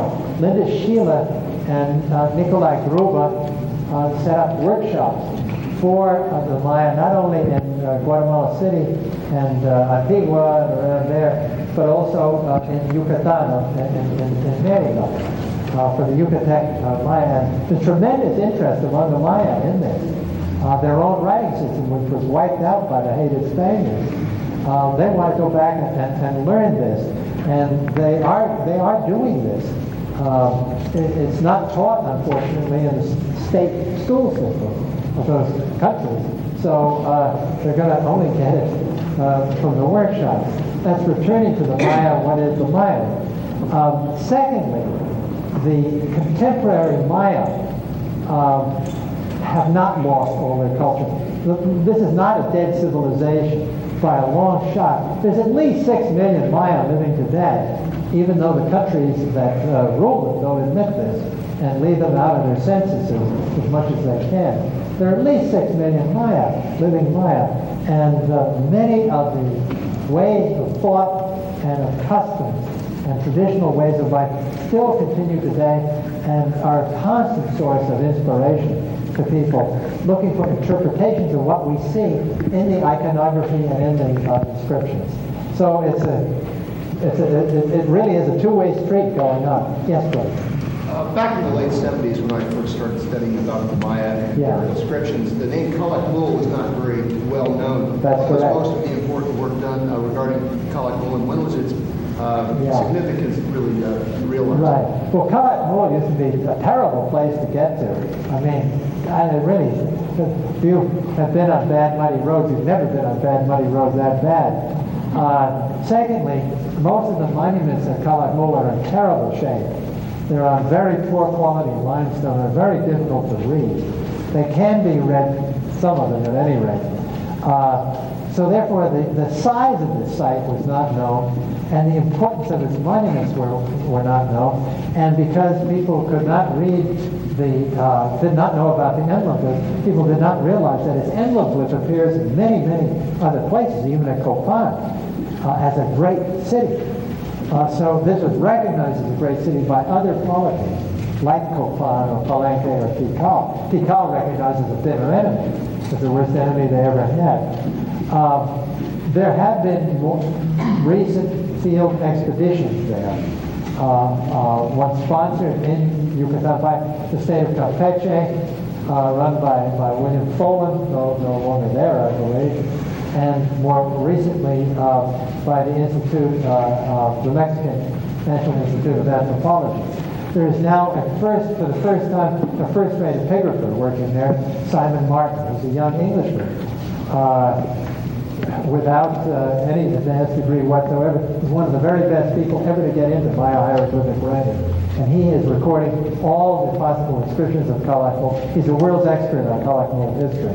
So we're getting to know Calakmul now. It's a huge place. Is this the same city that was referred to as El Mirador, or are they very close? No, El Mirador is not far from Calakmul. It's to the south. El Mirador is probably the largest of all cities ever built by the Maya, but it's pre-classic, what you're looking at. It goes back beyond the beginning of the classic. I'll show a picture of it on my third lecture, the reconstruction. It's the largest of all, and it's probably begun at least by 200 BC. And then by about 300 AD, it's lost its importance. There's never a bigger one. Yes? In which language family do the Maya languages belong, and who are they? The Mayan language family is its own language family. It's the equivalent to, say, Indo-European, for instance, among ourselves. We all speak an Indo-European language, English. There are many other Indo-European languages, including Sanskrit, for instance. Well, Mayan is the same way. There are 30 members. Probably others are now extinct, but still spoken by an awful lot of people. 30 different languages. Up in Yucatan, there's Yucatec Maya. for instance, is spoken there. You can hear it on the streets in Merida being spoken. It's some linguists, like the late Edwards up here, tried to hook up, and Laura Squadish, tried to hook up the Mayan languages with other language families into larger, what they call a larger phylum. But really, that's not accepted by a lot of linguists. You can't go that far back and still find convincing linkages. My old colleague and friend, the late Floyd Lounsbury, really didn't believe you could hook up the Mayan languages convincingly to any other one. When you get back that far to the Ur-Maya, you cannot do it. So they belong to their own group, and they're all very much cohesive together, with one exception, Washtec, which is found way up the Gulf Coast, heading towards Texas. For the rest of them all are in a big cluster there, Yucatan Peninsula, Guatemala, Chiapas. Dan, yes, please. Yeah, the recent discoveries, the limestone palace, the caves, with any opinion on that, like we can find any common food ceramics or those caves? Which caves? There's so many caves now. I'm not a scholar. I'm just the caves in the Maya area. The Maya area is largely karst limestone and heavy rainfall. So there are caves everywhere. Yucatan's filled with caves, a lot of them unexplored, some of them huge. That whole area going down from the highlands into the lowlands is just filled with caves. And there are people who are both speleologists and archaeologists at the same time. And they have been making some great discoveries. There's no doubt about it. Many of the well-known Maya sites have caves underneath them. In fact, there's probably as much underground as there is above ground. I hate them. I get claustrophobia, so I won't go into them usually. The Maya will tell you that they're cursed if you go in there, so watch your step. And there's been some weird stories about that too. There's a cave up just north of Tulum, a place called Tancap, which has a cenote, a natural well in it. And the local Maya said that it's cursed. Anybody who goes in there is going to get a broken bone, major break. Well, the National Geographic went in there, the photographers, and every one of those people cut broken bones through their troubles.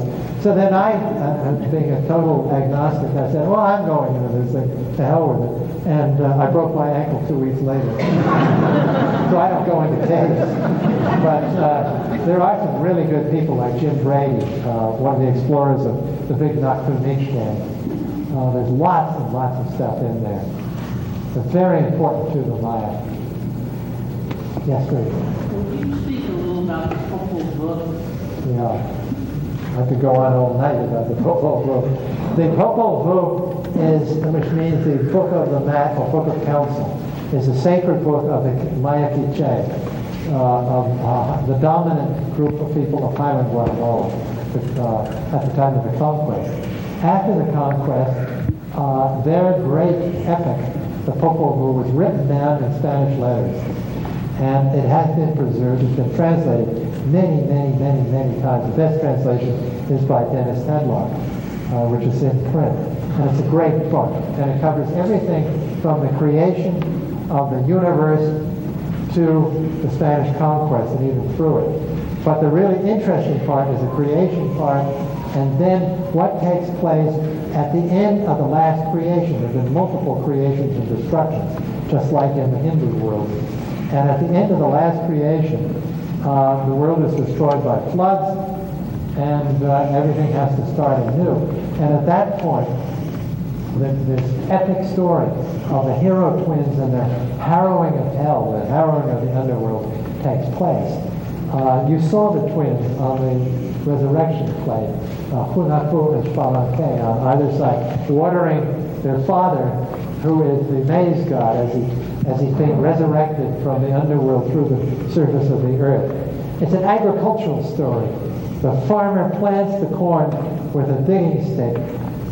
Putting the corn kernels in, he sends them into the underworld, Xibalba, what the Maya call it. They die. They go into the underworld. They are the maize gods. But then they have to be resurrected. Well, when the rains come and they sprout again. That's what the basic underlying theme is of that part of the Popol Vuh. But it's in the form of this young set of twins, the hero twins, who go in to the underworld to find their father and uncle and play ball with the lords of the underworld. Their father and their uncle have gone in previously and have been defeated. It's got many, many side stories with it, too. It's a very complicated thing. And eventually, through trickery and through their talent as ball players, they defeat the lords of the underworld. And they find their father's bones and skull and resurrect and put them together. And they then ascend up, resurrect him, and they themselves, as the Popol says, they rise up to the skies, to the heavens, and become the sun and the moon. I found in my investigations of classic Maya pottery that there are many, many representations of various aspects of this story. You saw one there, the resurrection theme. I found this in the early 70s. And I began to talk up the idea that we could take that and we could do an animated film on this thing, tell that part of the Popol Vuh story. So I asked around various meetings, does anybody know an animator who would do this? Well, it so happened in Berkeley, California, there was an animator, Patricia Amlin, who had her own company and who was a Maya prophet, been to some of these meetings and whatnot, knew quite a lot about the Maya, and knew everybody in the field, and she wanted to do it. So she did it, and we did it, and I was her advisor on this. And the film called The Popol Vuh is out. You can see it. It's pre-computer animation. So it's done, each shot had to be done one at a time, the enormous camera, enormous setup, and some backstreet of Berkeley. But I think it came out pretty darn well. I like the film. It's weird. I'm sorry. No, wait in the back, please. Yes. Does research exist into inscribed objects in private collections? Yes, I do it all the time. My theory about this is that in private and public collections in museums, this stuff is out of the ground anyway. You might as well study this before it disappears. What I object to are the private collections where the private collector will not say that he or she is going to give it to a public museum, and B, not let anybody look at the stuff, just gloat over it, But I'd say there isn't an important epigraphy or iconography going in the Maya area who doesn't work with private collections as well as material dug up by archaeologists. If you'd only worked with material dug up by archaeologists, we wouldn't have found a quarter of the things that we have found that reflect on Maya culture history. And it's more important for the Maya and their history to look at this stuff than to take the high moral ground and say it all should be ground up and thrown into the sea. I don't believe that. The Rosetta Stone was not found under controlled conditions. It was looted, as a matter of fact. And look at what's come from the Rosetta Stone. So I don't... there's an amazing amount of hypocrisy in this area, though. Amazing. Yes, please. I saw some of the collection of Mary Bowen. You have to speak up. I can't quite hear. Years ago, I saw some of the collection of Mary Bowen in Belize City. Yeah. He's quite an influential person. He used to own, I think, a third of Belize. Are you familiar with anyone studying that? No, I'm really not, but I'm sure somebody has. Usually what happens is that somebody like David Stewart or Simon Martin will go in and copy all the hieroglyphic writing of what they had, and that's how I find out about it. But I don't know that particular collection. Yes, please. Yes, regarding the ball game, I'm concerned, in Mexico, there's studies that a lot of the depictions of the sacrifices in Mexico are symbolic. And regarding the game, supposedly the winning team is sacrificed, and Satchel Paige, the baseball player who played in the Mexican League, was told this story, and he said, that's impossible. If it happened, the game would still would be going on and the score would be 0-0. So what do you know about how much symbolic? Yeah, that's an impossible question to answer. We know so little about the ball game, actually. There are many kinds of ball games, not just the one where you hit with the hip. All kinds of stick games were played and whatnot. We have representations of them all through Mesoamerica. So the ball game it's a very complicated subject. We don't know how it was scored. You can only guess. There are very few good ethnographic or ethnohistoric descriptions of it. How it was. The Spaniards usually, they saw it, they just say, all these people gambled on it. That was all they were interested in, was the gambling side. We just don't know. But certainly, there's, I think, fairly good evidence that under certain conditions, a defeated Maya big shot who was captured would be forced into one of these ball games. But I don't think that's the way they play ball all the time. I think that was probably a rare event. There's at Yaxchilan, one of the reliefs of Yaxchilan shows a ball bouncing against a set of stairs, and inside the ball is a wrapped up captive.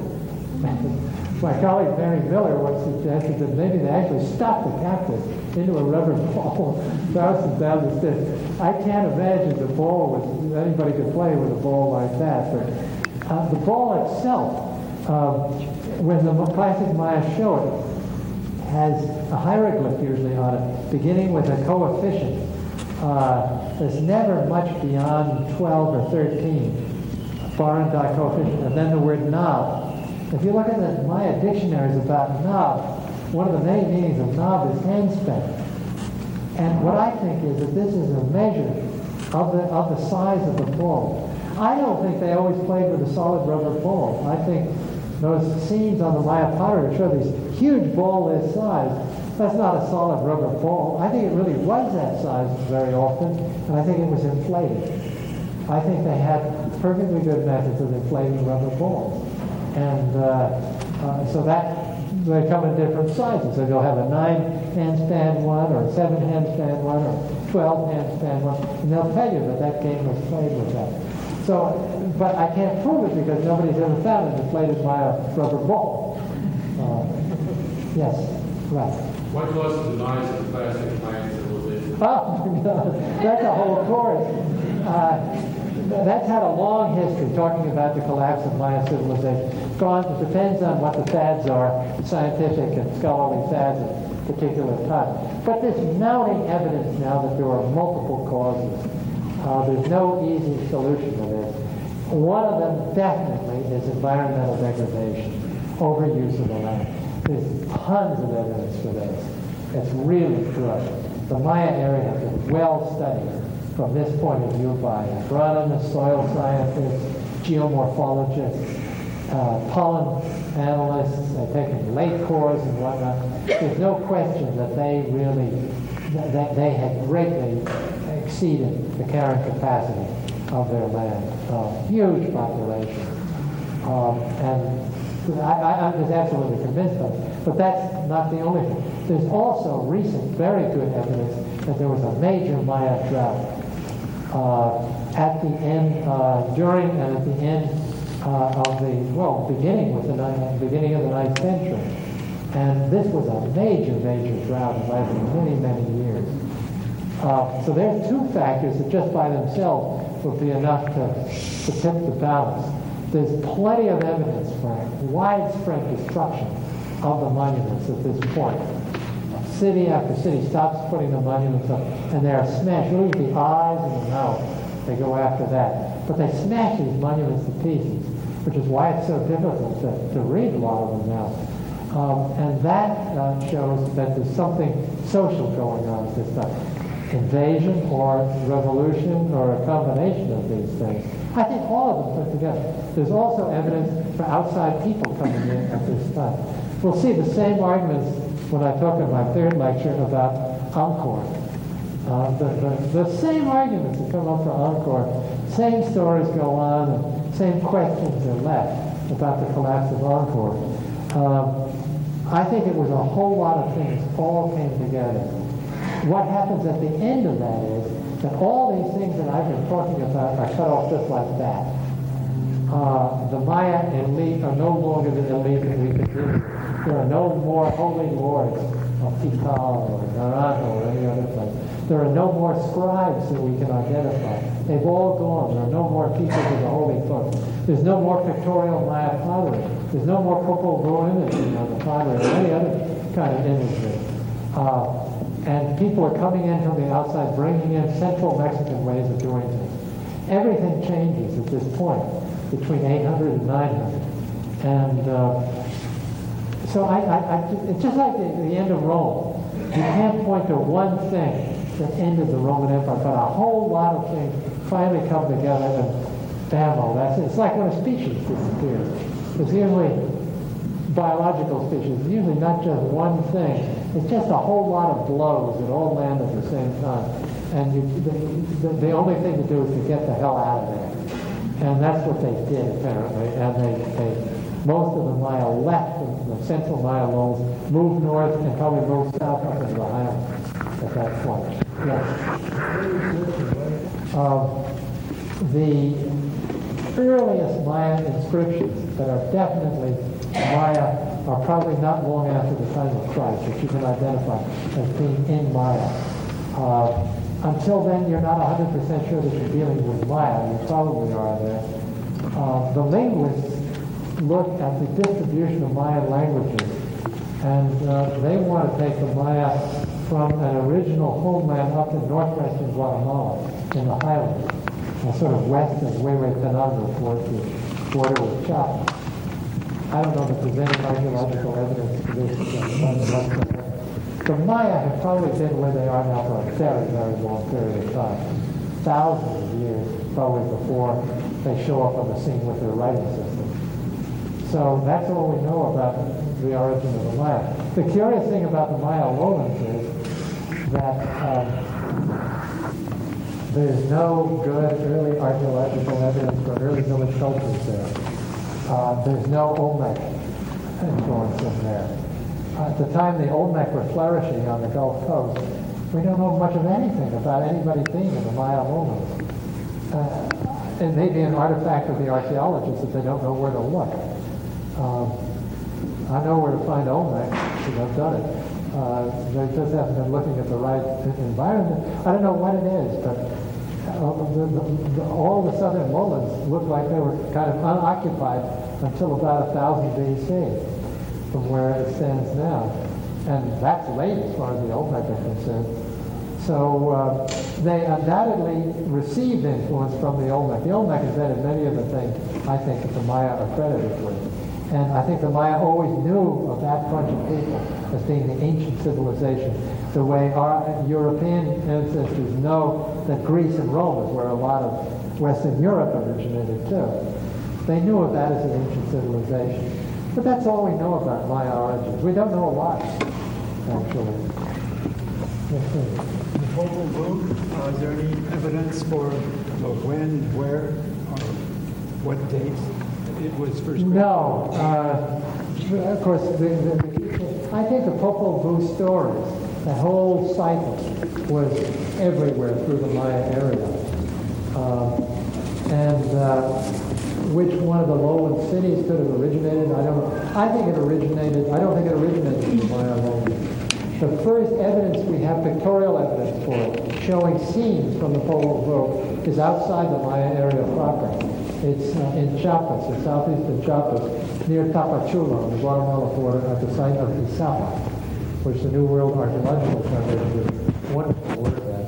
And the monuments from Izapa, which date probably from no earlier than 400 BC till about 100 AD, show absolutely Popol Vuh imagery in them. That's when the story starts, as far as we know. And that really isn't in the Maya area proper. Yes, please. The Is there any connection between the astronomical observations of the Maya and other civilizations like the Egyptians and their connection with the Pleiades constellation and so forth? The Egyptians were lousy astronomers compared to the Maya. They really were. They were nowhere as compared to the Maya. The Maya were really very advanced naked-eye astronomers. They knew a lot about a lot of the planets, about the moon, and about eclipses and whatnot, far in advance of what the Egyptians ever knew. If you want to start connecting them to something else, I would look to East and Southeast Asia. The Han Chinese, as Joseph Needham, the great writer on Chinese science, noted himself, had exactly the same kind of eclipse calendar that the Maya did, as found in the Maya Dresden Codex. Whether that's convergent evolution or actual connection, I don't know. But I think if you want to look at connections with other civilizations, you should look to Southeast Asia and East Asia. What influence would you say that all these astronomical observations had on the day-to-day culture and the overall development of the Mayan civilization? They evidently spent a lot of time observing the sky and all the time talking about the underworld. What happened there? Well, if you go down to the Maya area today, unless you're in Merida, which is now polluted, every night the sky just lights up. You know, it's not like being in Connecticut and trying to look at the stars. People in the tropics look at the stars because you just can't miss them. And they start getting interested. They see that the planets are doing strange things. You know, when the planets go into retrograde motion, as they do, it's a pretty weird thing. And the Maya took note of that. They had such knowledge of the planets that they tracked them against the background of the stars. And retrograde motion would sometimes set off wars, actually. And many of the President Bonaparte, the Jupiter was particularly important to the King of Palenque. And he hooked his whole kind of life to what went on with the planet Jupiter. They had a really accurate knowledge of this kind of stuff.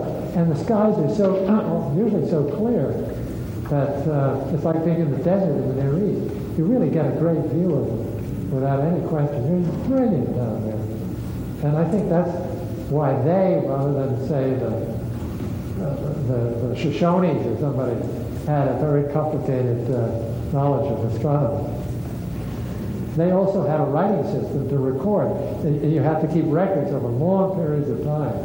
For instance, to work out an eclipse table, you have to see the intervals in which eclipses are likely to take place. And then if it takes place now, after so many days or months, lunar months, another one is going to occur. 179 or 180 days. They knew, but that's only through keeping tables. And they had tables. Yes? Do they have actual evidence of the tools they had to do pottery? These people had no metal. Classic Maya. Metal doesn't come in until about after 800 AD of any sort. It's just gold ornaments there. Everything they did was stone on stone. And the average excavation of a big classic Maya site comes up with thousands of stone tools, many of which are small axes, many of which are larger axes for cutting stone on stone, cutting wood. And those can be analyzed with binocular microscopes for wear patterns to see what kind of materials they were using. They had obsidian imported. It had to be brought in. There's no natural obsidian in the Maya lowlands. This is a black volcanic glass, and it can take a tremendously sharp. And they use that for many, many things. Besides making knives and spear points, they use it for cutting and shaping wood. You can look at Maya reliefs and actually see the workmanship on it, where they hadn't completed a piece or where they hadn't polished it too well. You can actually see how the artist, 5 or 6 guys would be working on the same piece. You can track all of that.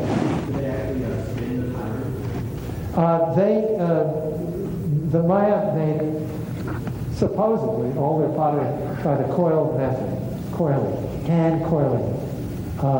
But the Maya in colonial times of today, up in Yucatan, have a very simple wheel that's turned with the foot down below.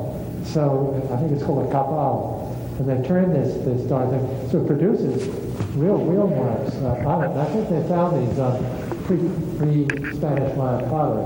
But most of their pottery was made by hand without the use of the wheel. And the reason why I'm asking this is, have you ever tried to go through the process that the scribes did or the carvers did to investigate? Linda Sheila, have ever gone through the things that the Maya did and stuff? Linda Sheila, the late Linda Sheila, great friend of mine. She was a wonderful artist. She was an artist before she was a figurative. And she really reproduced quite a few things that the Maya made. She was scary. And if she'd ever gone into the faking business, no one could protect her.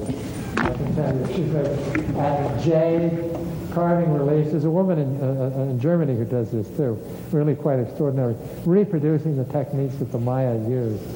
Yeah, they're not enough people have done that though. Yeah, because I watched a guy who talked about that he kind of he uncovered the difference that different outlets are taken to uncover a lot.